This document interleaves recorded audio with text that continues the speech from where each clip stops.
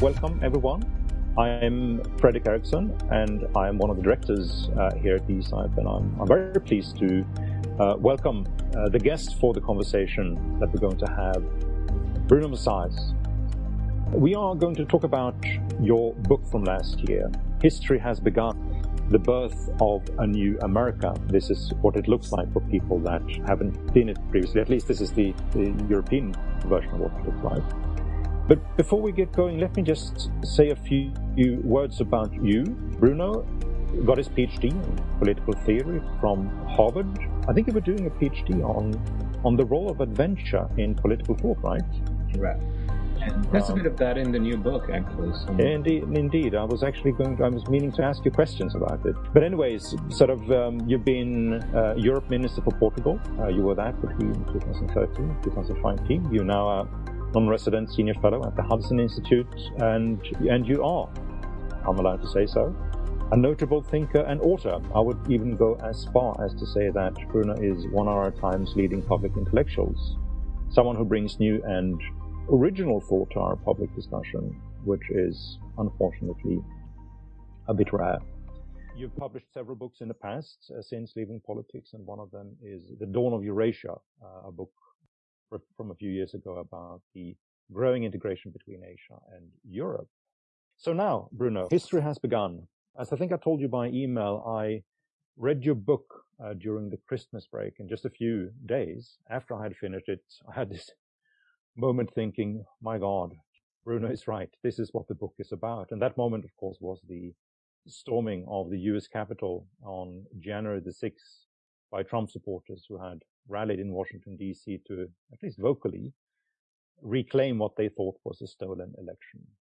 Now, correct me if you think I'm wrong, Bruno, but this event, I think, was a pretty stark example of what you are suggesting in your book, that America's political and public culture have changed remarkably in the direction of a sort of a post-truth type of culture, where the norm isn't the blatant lie, but the personalization of truth and the self-embodiment of reality.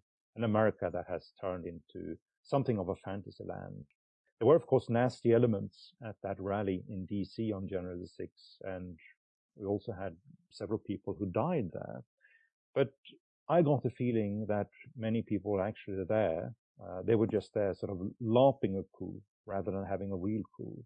And they were sort of thinking about it almost as a rare live meetup with different type of people, some weirdos in the social media network. It was sort of something that was both real and unreal at the same time. So can we start there, Bruno? What was your sort of thinking on sort of that late afternoon European time when you saw the pictures coming out from DC? Was it sort of a confirmation of your thesis? Yes, although, as you know, as a writer yourself, we do have a certain bias to see confirmations of our theses everywhere, and I'm not an exception to that. But I think it was, irrespective of that, I think it was a remarkable event, odd and slightly disturbing, but not in the sense, I think, of a moment where you thought the American Republic was in danger, a kind of a Caesar-like moment or of great danger. I didn't see it that way. I saw it as really a disturbing moment, more in the sense that it was very difficult to make sense of it. Because obviously there is a crowd that is storming the Capitol, that enters the Senate chamber. They could, in fact, have met a senator that they didn't like, and there were a few, or more than a few, and things could have gone awry. But at the same time, it didn't feel real. And I think everyone would agree with this. We just had a real coup in Myanmar, and we can contrast. I don't think there was any danger to the regime. Someone pointed out with some humor that if these things work like a video game, then yes, the characters get to the Senate chamber, they go to the speaker's podium, the room turns green, and you can start to legislate. That's a video game, but in reality, what could have happened at the limit was they would barricade themselves in the Capitol, and the riot police would come over, and perhaps a few more people would have died. But obviously, it was not a coup. It was not an organized and illegal seizure of political power. I find it remarkable that the people on the other side, the sharp critics of what happened actually regard it as a coup.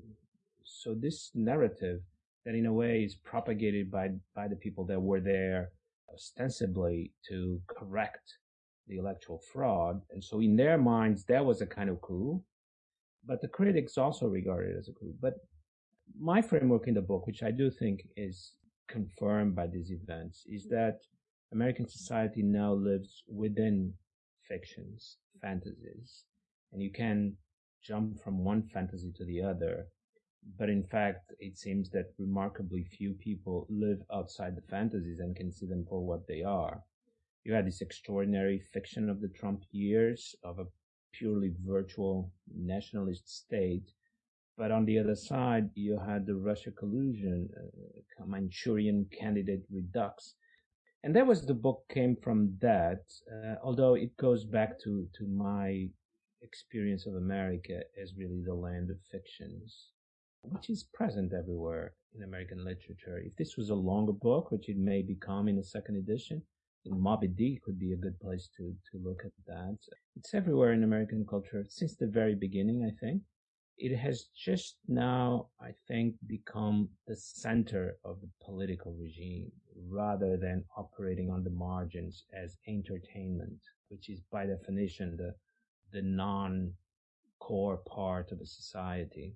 I think now it's moved to the core. And how did that happen? Why the centrality of these type of thoughts right now? Is it Trump?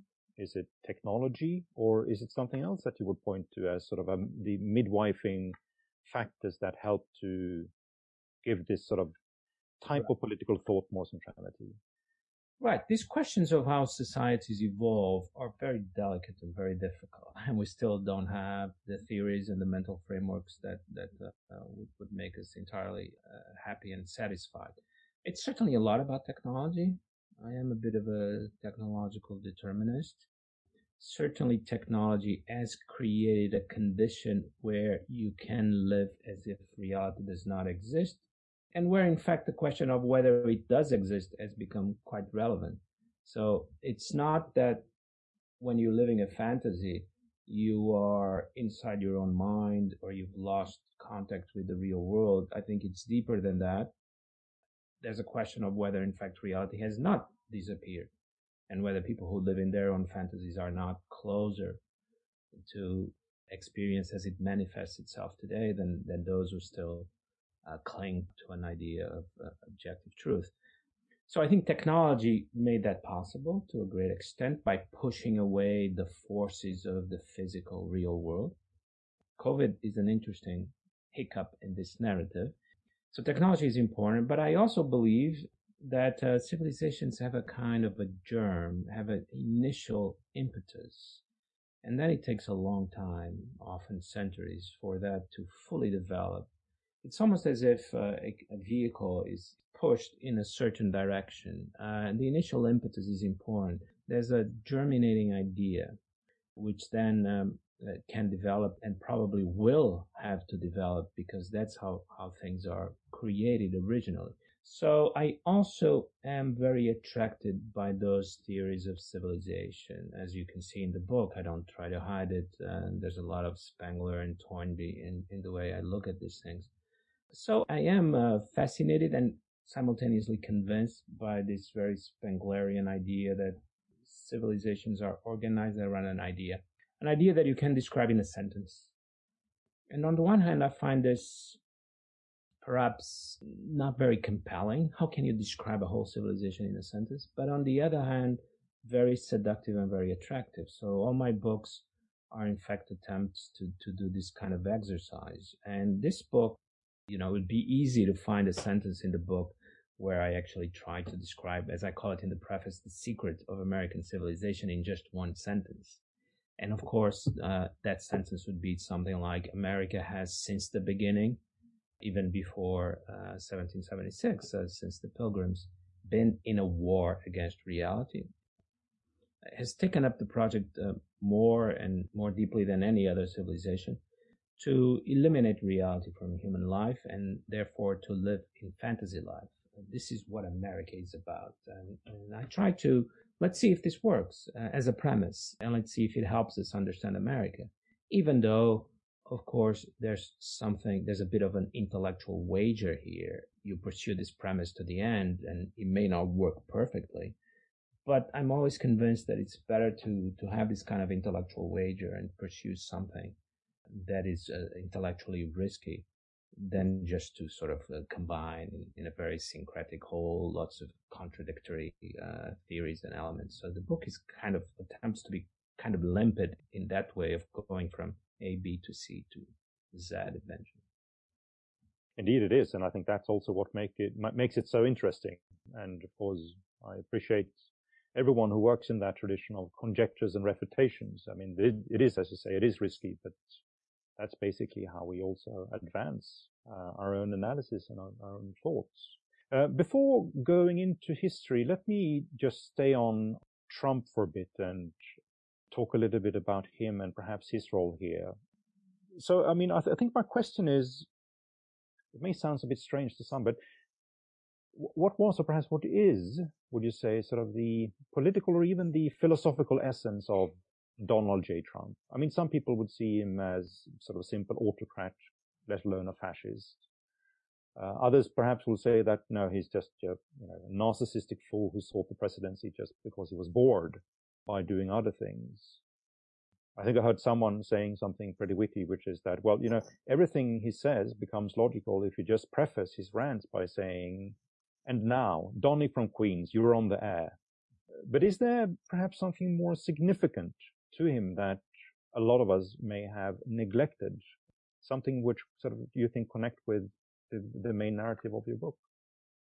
Yes. If try to define Trumpism, also an interesting question, because obviously there's going to be a lot of debate about whether Trumpism is going to return and under what guise, and perhaps whether there'll be a successor of some kind in America or elsewhere, although I think more plausibly in America and perhaps already in 2024. I would define Trumpism not as a form of authoritarianism, but in a way almost the opposite. I think Trump represents an extreme version of freedom. Freedom unconstrained by anything and eventually even by reality itself, so that you were able to make up all kinds of stories. His book, Art of the Deal, is actually quite explicit about that, that kind of the best way to do business, but eventually the best way to live, ultimately the best way to live, as a kind of Socratic exploration there, is just to make up stuff, to make up stories, to make up your own, to try to pursue your own fantasies without any limits, without any aesthetic limits. If you think this is what you like to do with your life, do it. Don't care about whether it's tacky or not, without any limits about political correctness. But even more, there's this debate whether political correctness is really good manners or not. And I'm on the side of those who think it has nothing to do with good manners. But for Trump, it doesn't even matter, because he wants to get rid of PC, but he also wants to get rid of good manners. You do what you feel like doing. And his supporters, I think, understand this. Every time I see a strong supporter on camera talking about Trump, it's this idea of extreme freedom. The people who walk into a convenience store don't want to wear a mask.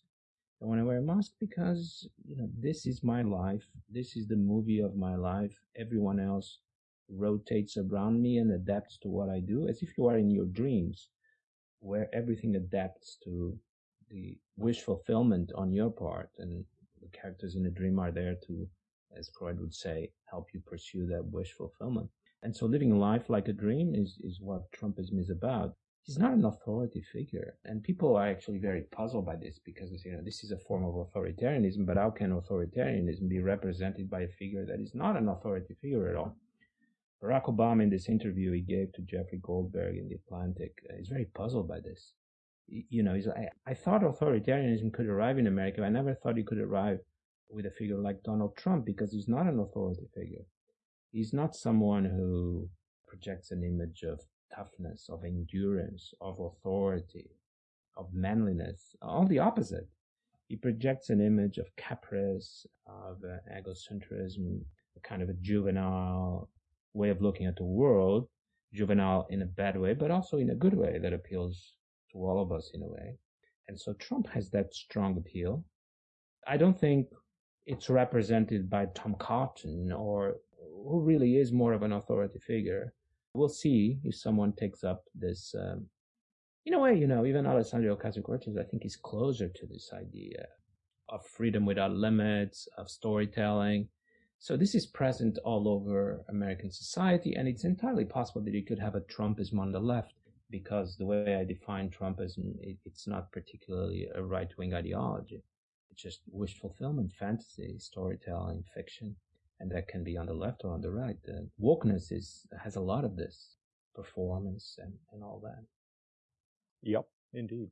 So let's turn to history, Bruno, and talk about the political tradition that you sort of forms a basis for your historical analysis of the development of America, and how now sort of this dreamland America is becoming more of a central feature of today.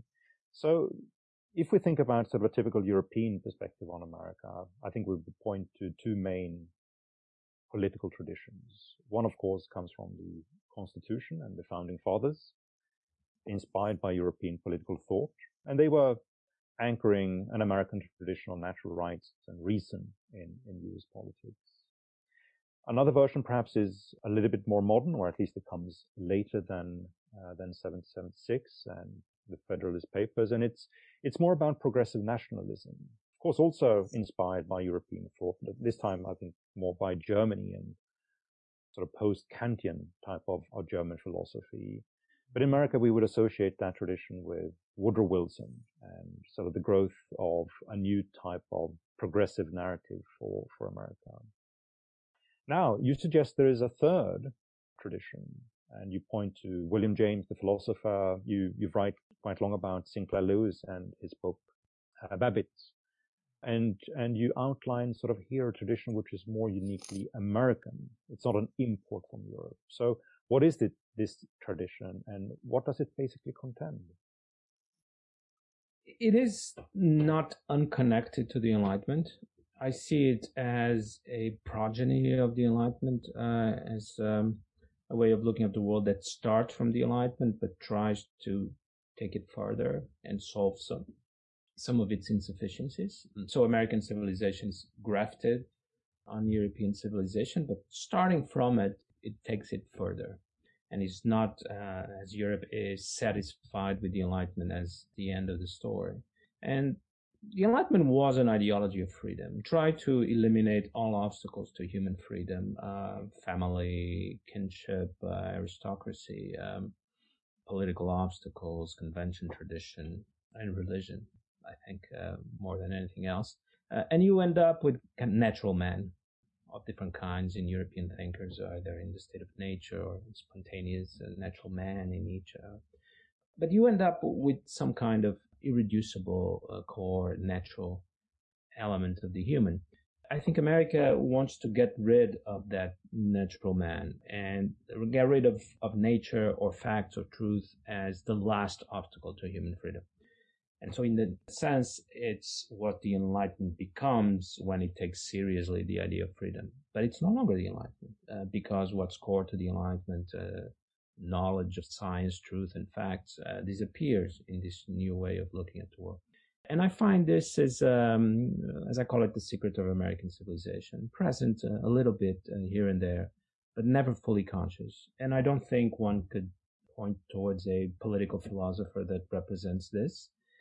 There are powerful elements. Usually it's the most interesting elements in American political thinkers, like John Rawls. It's there. And it's usually what makes the philosophy alive. But what happens is that there's also a lot of the European tradition still there. I think America has still not become fully conscious of this. The intellectual classes are, of course, still, although that is changing, very Europeanized, but they were. And they came to Europe to study. And so the process has, I think, naturally been slow and difficult. But Trump, in that sense, will help because it will force American society, and particularly commentators and intellectuals, to try to think more deeply. Well, is this really an Enlightenment European-style constitutional democracy? because in such a regime, things like January 6th are not supposed to happen. On the other hand, I don't think you can argue either that January 6th shows that America is really a developing country or a Latin America incomplete democracy, because what happened wasn't a real coup. It was an ironic coup. And so we still don't quite understand what kind of regime is this that looks like a kind of a fantasy dictatorship, but not a real dictatorship, and where coups look like fantasy coups, but not real coups. It's not Europe, but it's not Russia or Iran either. It's an ironic Russia or Iran of some kind, where even religion is different from religion in Europe, but also different from religion in Iran. So the book tries to figure out a way to explain America because it has become very difficult to explain it in the traditional framework that we have available. Would you say, can we point to a few other sort of streams of political development in America and see sort of to what extent they connected with sort of this line of thought that you're talking about? I mean, when I was reading your book, I thought about 19th century America and sort of being in that period somewhere between the founding fathers, the Enlightenment projects, before we go into the 20th century with Woodrow Wilson, what happens later with FDR and sort of the big progressive projects. And you had people like William Jennings Bryan, you had Theodore Roosevelt, you had sort of a populist party tradition, which is, manifesting itself in different ways. It wasn't sort of populist necessarily in the sense of being deeply anti-establishmentarian or so. It was, but it had its sort of was putting a premium on the type of man who lives close to nature, who lives on the countryside, is typically a farmer, sort of in Jeffersonian style, sort of it's something ascetic with the fact that you are harvesting your own food rather than going into city to buy it. But, figures like T.R. Roosevelt, of course, had all that sort of fantasy land image over him, with sometimes being sort of this cowboy who rides into different parts of America in order to broker some order and some peace, peddling fantasies about himself, of course, as well as about America. So is there sort of the 19th century populist tradition as it is evolving then, is that something akin to what you're talking about? Yes, I think there's this very powerful impetus to get away from things as they are, get away from reality. And this trope, this emotion really is present on many occasions and many places in American history and American society. I suggest in the book, not more than a suggestion, that it's present at the very beginning. That when the Pilgrims leave England, there was the option not to leave. One could have stayed and try to change English society. And actually, those who stayed ended up changing English society precisely in the direction that the Pilgrims wanted in many respects. At least level of religious freedom and economic equality. And that was the project of the Enlightenment. But the problem with the project of the Enlightenment is that it is very difficult, very complex. It takes a long time, more than a human lifetime, to transform a society. It's much easier, much more appealing to leave. And this is not get to leave reality behind, just to leave a particular society behind, but that it keeps being repeated in American history. The next interesting moment, and that links to your topic of progressivism. Well, when European societies get really dragged into this question of capital and capitalism and the worker and the necessary oppression of the worker under a capitalist system, which is a real question in the 19th century. It might not be a real question in 1970, but it's a real question in the 19th century. The way it's solved is through a radical project of social and economic transformation. But in America, it was solved in a different way. The worker, particularly in New England and in industrialized areas in the East, was able to leave and go to the Wild West and receive a plot of land or start on some other path or perhaps a gold digger And this becomes very central to the American psyche, that the solution to social problems is to leave society. How many movies could one list here that have this topic, American movies? Doesn't mean that this is not present in European culture. Often, however, it's present precisely as an influence of American society that European creators don't quite understand, but they're attracted by it. Obvious area is all those French artists and philosophers after the war, from Sartre to Godard, who obviously under enormous influence of this idea of leaving. Many Godard movies of that time are about that as well. So it's present in Europe, but as a reflection of American society.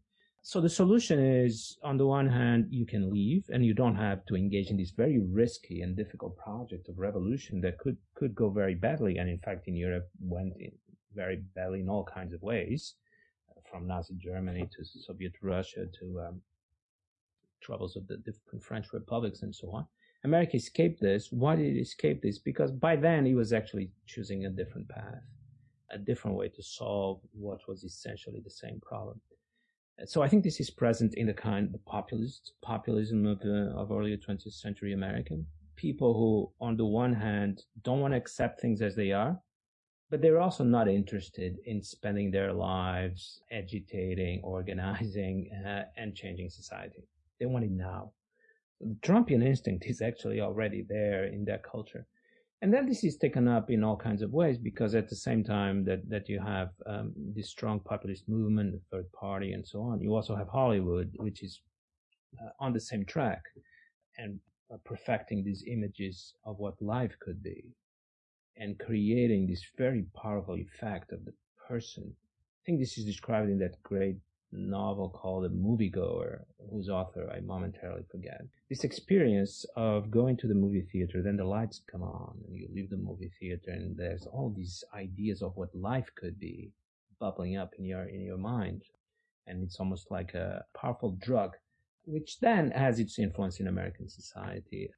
So I think this is the thread that is distinctive. There are many other threads in American history and American society, but this is really the thread that is distinctive. And when you try to explain something that is distinctive about American society, for example, in this case, why was there no socialism and no communism in America? It used to be a very interesting question for academics and social thinkers.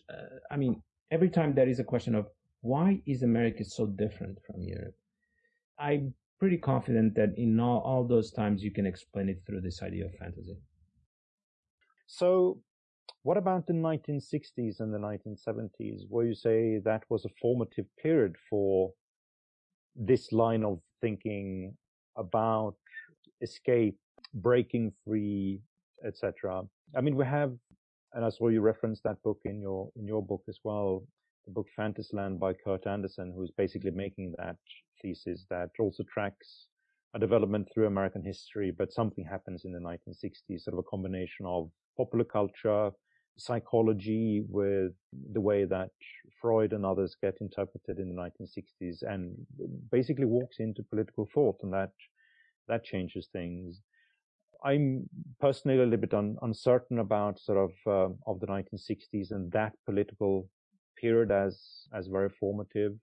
But there's certainly something which happens in the 1970s with, and I think perhaps the one who has written most fun about it is Tom Wolfe.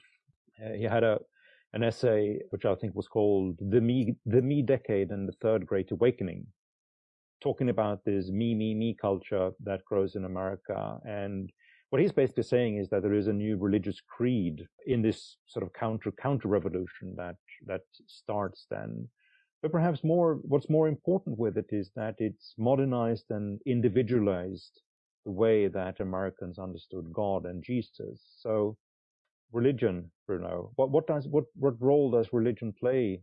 Not in sort of the Puritans and what happened sort of in 17th, 18th century, but in more modern times. What role does religion play for this new America that you see emerging? Big fundamental role. You know, I would even be interested in exploring whether it is not religion that explains these differences. Because as Tocqueville already pointed out, what was very distinctive about America was how religion seemed to thrive and survive. And that was very odd for Tocqueville, but I think for us because there was an obvious incompatibility between the Enlightenment and religion. One had to win and the other had to lose. And in Europe, the Enlightenment won and religion lost. It's very obvious to me, but perhaps not to everyone, that religion lost in Europe, that what we have, it helps here a little bit to come still from what was, when I was born, a very conservative and traditional country. And religion meant something different from what it means in contemporary Europe. So religion had to change to adapt to the point of no longer being recognizable. It lost this battle. And in America, it didn't seem even to be a battle. The two things seemed to be compatible: freedom or democracy or the Enlightenment and religion. And Tocqueville was very intrigued by this. Not particularly impressed by his answer to this question. And my answer is, well, religion also changed in America so that it would be compatible with a modern democracy, but in a different direction. Rather than being really uprooted and transformed into a purely intellectual matter, as it is in Europe, it became fantasy as well. But that allows religion in America to have a certain intensity that it doesn't have in Europe. Because after all, fantasy and even role-playing can become the real thing. Then you can forget that it is fantasy, which is both an opportunity and a risk if you forget that it is fantasy. But it is very possible in American society to experience religion as religion would be experienced in a theocracy like Iran. Many people in many parts of America experience religion in a similar way. No, it is not a theocracy. Again, just like the coup is not a real coup, this theocracy is not a real theocracy. But in those living it, it is experienced as much more intense and deeper than it is in Europe. And in this sense, I think American society ends up developing a very ingenious solution. Things can be experienced with a depth that they cannot in a liberal, modern European society, but you don't run the risk of authoritarianism. You don't run the risk of turning these fantasies into reality. You are not going to become Iran.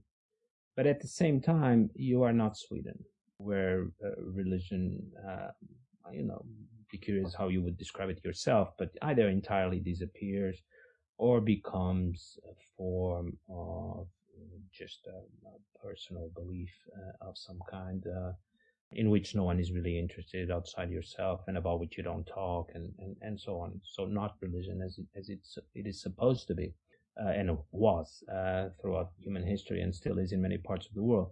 So America ends up with this remarkable solution. You can experience everything as deeply as you want, as immersive as you want, provided you don't try to turn it into reality.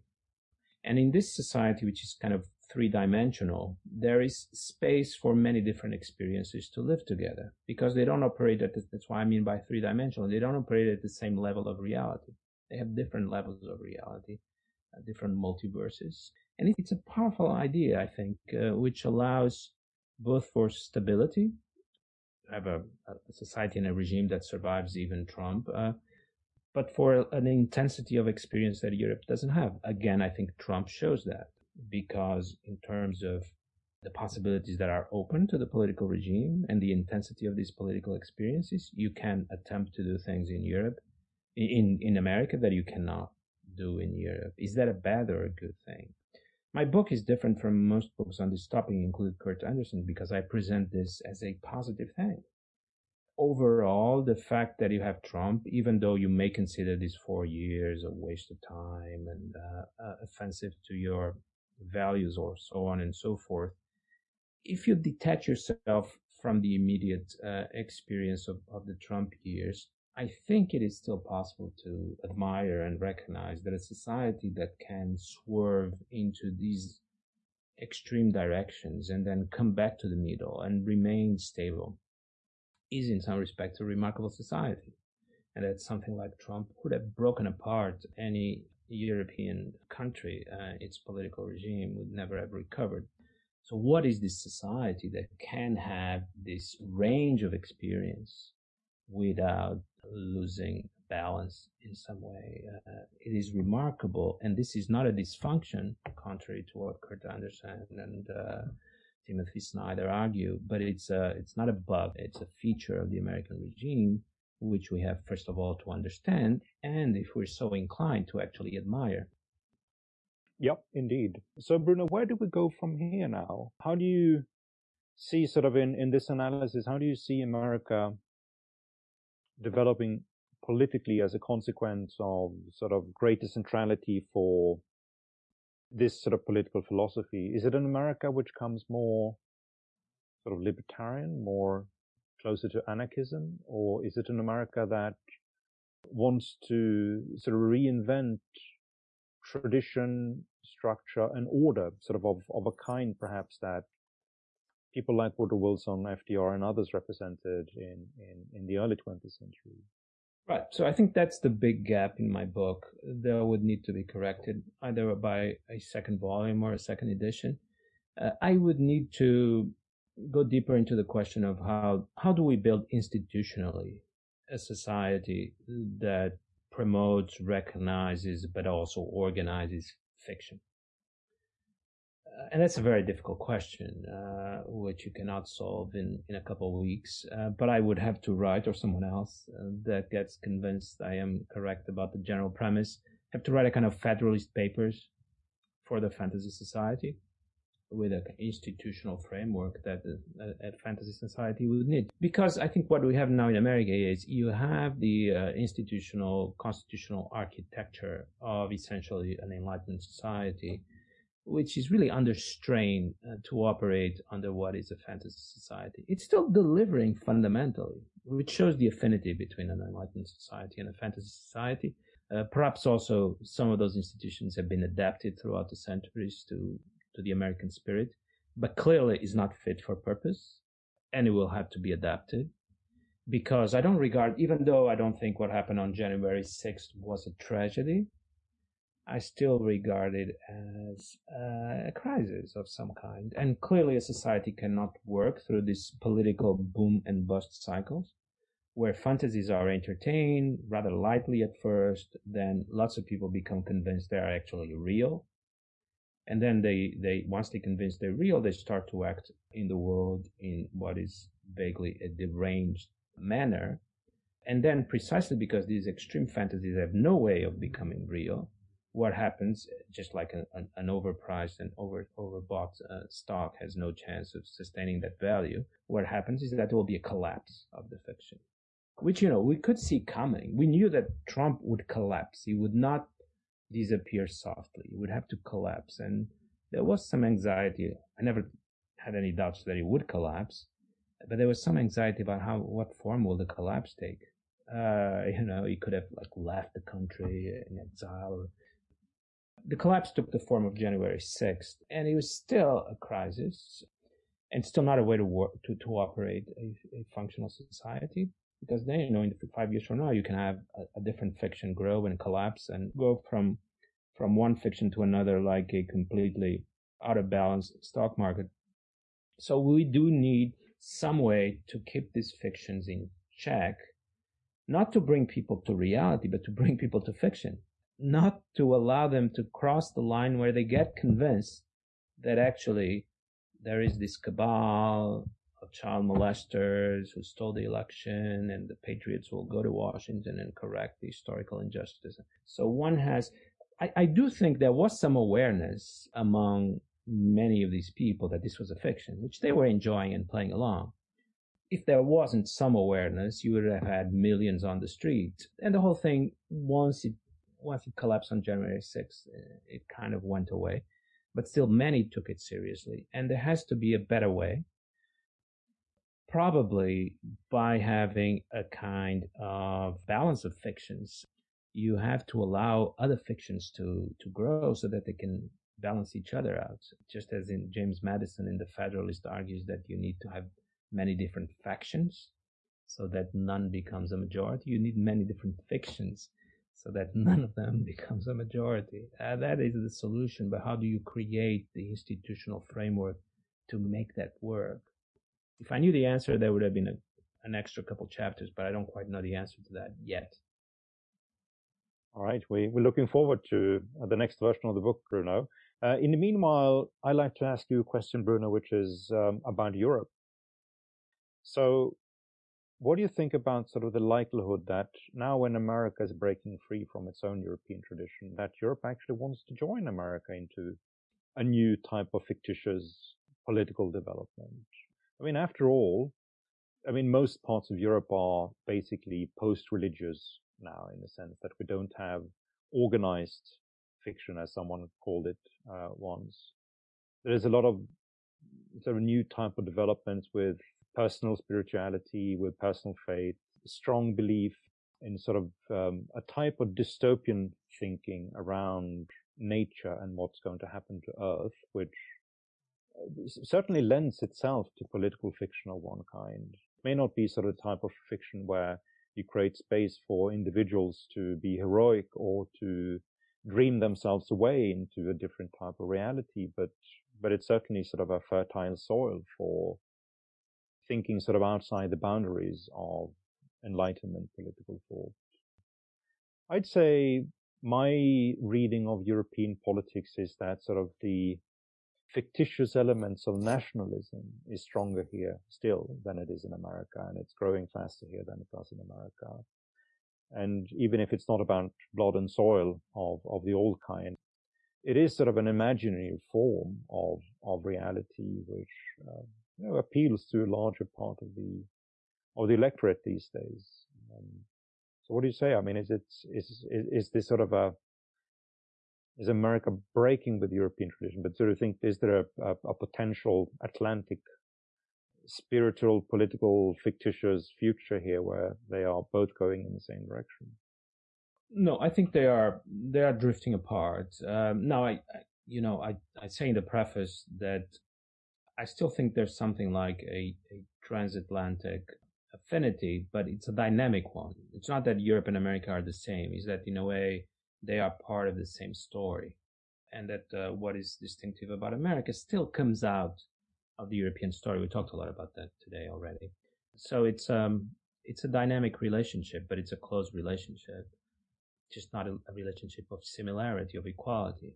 Because I think, it'd be interesting to discuss this more as listening attentively to your descriptions. But when I look to Europe right now, I see almost the opposite of what we've been describing about America. There is a fixation of on truth. Our conclusion from Nazism and fascism and Sovietism is that we need facts. That we need facts in order to reduce the role of force in politics.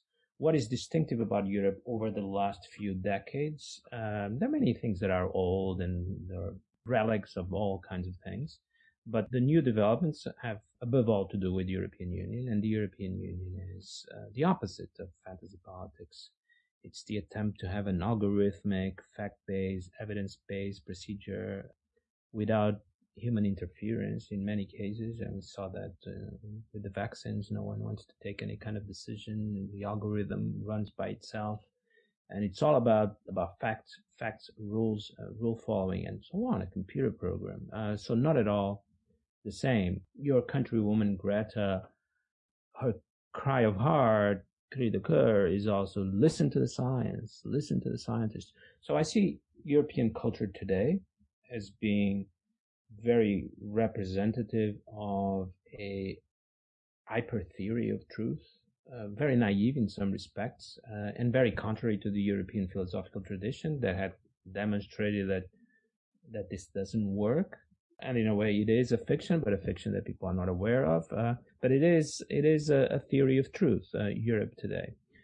And that, I think, explains why it's so difficult for Europeans to understand what's happening in America, because what they find there is the opposite. And there's a certain fascination, but it's the kind of fascination that you have watching something that is so foreign, so exotic, and that you would never want for yourself. It's a kind of a holiday where you go to a strange part of the world, but you never dream of staying there.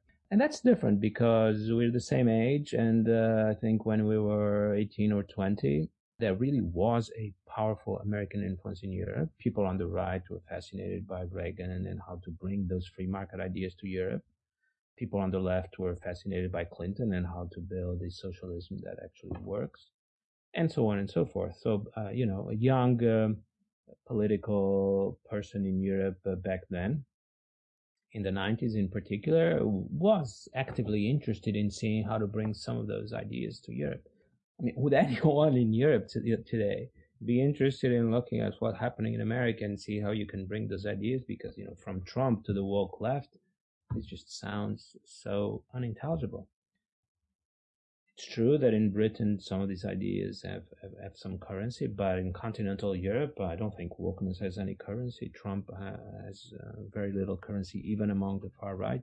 When I say this in podcasts, people actually sometimes bring up the Sweden Democrats, but I don't think it's really, there's a really great affinity in the end. Obviously, if you have an American president that is different from the traditional kind, you're interested in it, but people are not actively trying to imitate America anymore. There is an awareness that the two countries are very different. There is, on the European side, an inability and actually lack of interest in trying to understand what is happening there, from guns to religion to Trump to wokeness. This all seems too exotic. So I think American life, culture, and politics now for Europeans is becoming something similar to Japanese tea ceremony or to Indian spirituality. You have an interest in something that is exotic and foreign in a different world, and you just look in awe and fascination at all these things. But this is not what America used to represent. America used to represent the future that we want for ourselves. And I think that's no longer the case. So clearly something has changed, which will have some political implications.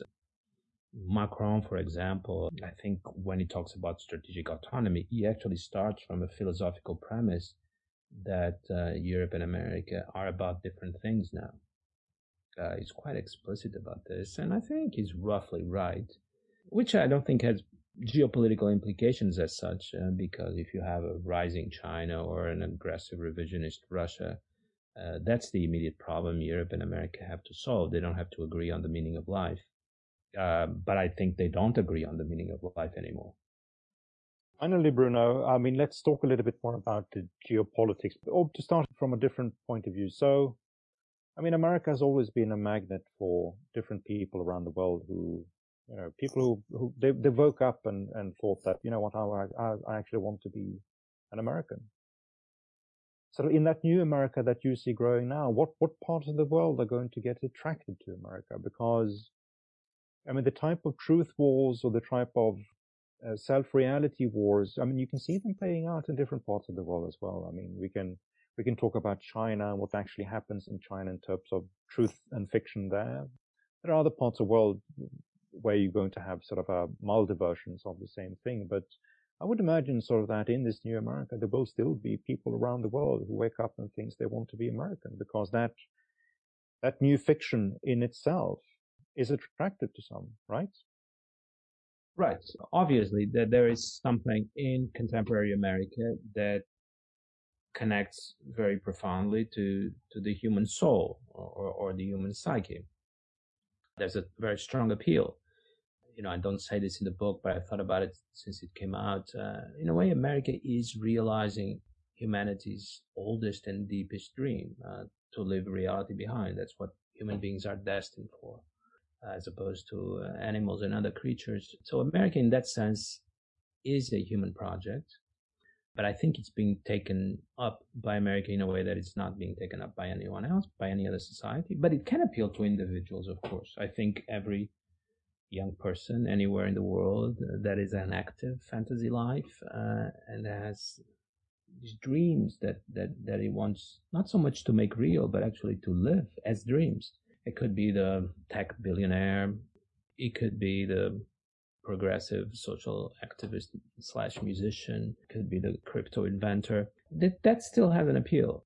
I think it operates at the level of society as such, but many individuals are obviously attracted by it. And we saw, for example, how Silicon Valley, which represents many of these ideas, and by the way, goes back to the 70s like many of these things do, coming out at the same time as Easy Rider is coming out. Silicon Valley had a very strong appeal, and you had people trying to mimic it in many different parts of the world. The idea that you can create a new world from scratch, and these companies are essentially new worlds being created, new universes. Even their names and are trying to represent that. New stars being born. So I think this is true. That has not disappeared. I think that's always been the appeal of America, deep down. There were many people who were attracted to a political regime where individual freedoms were solidly protected. But I think most of the people that were attracted to America were attracted to this idea of the dream, of the fantasy, of Hollywood, of Disneyland, of Las Vegas, all these prophecies of a world where your life feeds directly on your fantasies, which is not possible anywhere else in the world. And really, finally, Bruno, do you see geopolitical friction growing around America as a consequence of the new America, or do you see sort of an America who's going to seek more appeasement and tone down its own tradition of being sort of the supreme leader of a liberal empire? Right. I do discuss that in the book. I think, the last 20 years have also been fantasy land in American foreign policy. That, by the way, was explicitly affirmed by this incredible exchange between Karl Rove and a journalist, where it says, you, the reality-based community, you don't understand America anymore. We don't live in reality. We create our reality. And that's what the Iraq War was about. It was all a story. I've never quite understood what it was about, but it was essentially about building a story in the end. A story where the hero is attacked behind his back, but gets up again and teaches the offender a lesson. Does a number of great deeds abroad and comes back home covered in glory. It's almost like the most schematic element of human narratives throughout history. Kind of the Arthurian romance is like this.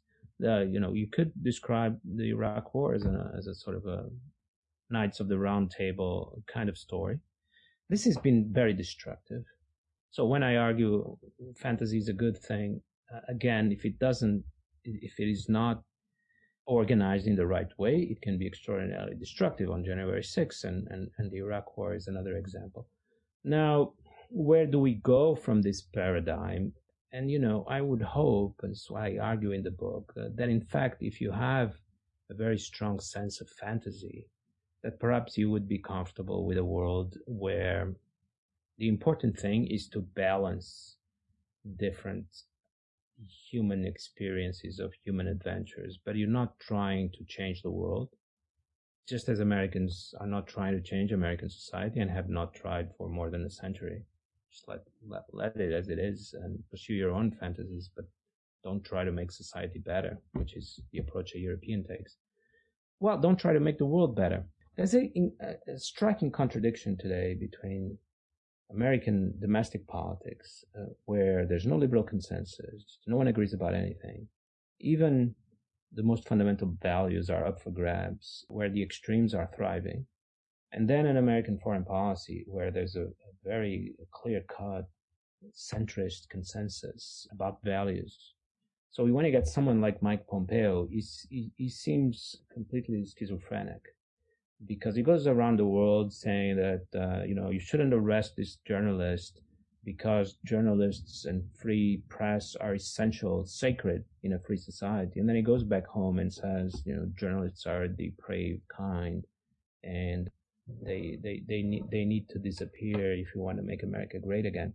This incredible contradiction of American society that is comfortable with all kinds of ideas and has no way to determine what are the best. So half the country thinks that Trump is great and the other half thinks he's the fascist. This kind of society then goes out into the world and says, here are the 13 principles of political truth. I mean, it's incredible how you can have this contradiction. Now, the contradiction can be solved in two ways. Either American society becomes like this image that is projected onto the world, and you have the 13 principles of political freedom applied very consensually. There's no chance this is going to happen. Or then American foreign policy becomes more like American domestic politics, more tolerant of radical difference, and only concerned with one thing, balance. So if China wants to have this kind of regime, up to them, but they cannot destabilize their neighborhood or the rest of the world, or they cannot become a threat to other political experiences that are being pursued elsewhere. But we have no interest. We're actually quite interested in what's happening in China. It's a great story, but it is only a story, and there are many other stories. So I think it would be possible to build an American foreign policy that is also rooted in fiction, but not the kind of juvenile fictions of the Knights of the Round Table going abroad to perform heroic deeds. We need more like the imagination of a novelist than the imagination of a writer of children's tales. So we have to go from the writer of children's tales to a novelist that can incorporate the whole universe and keep the different pieces in balance. If American foreign policy could become this, maybe it can. I think there's no other way. So I'm kind of watching and seeing if it can become that. All right, Bruno. Thank you so much. This has been Bruno Maçães talking about his book, History Has Begun, The Birth of New America. It was a great pleasure, Bruno. Thank you so much for taking your time.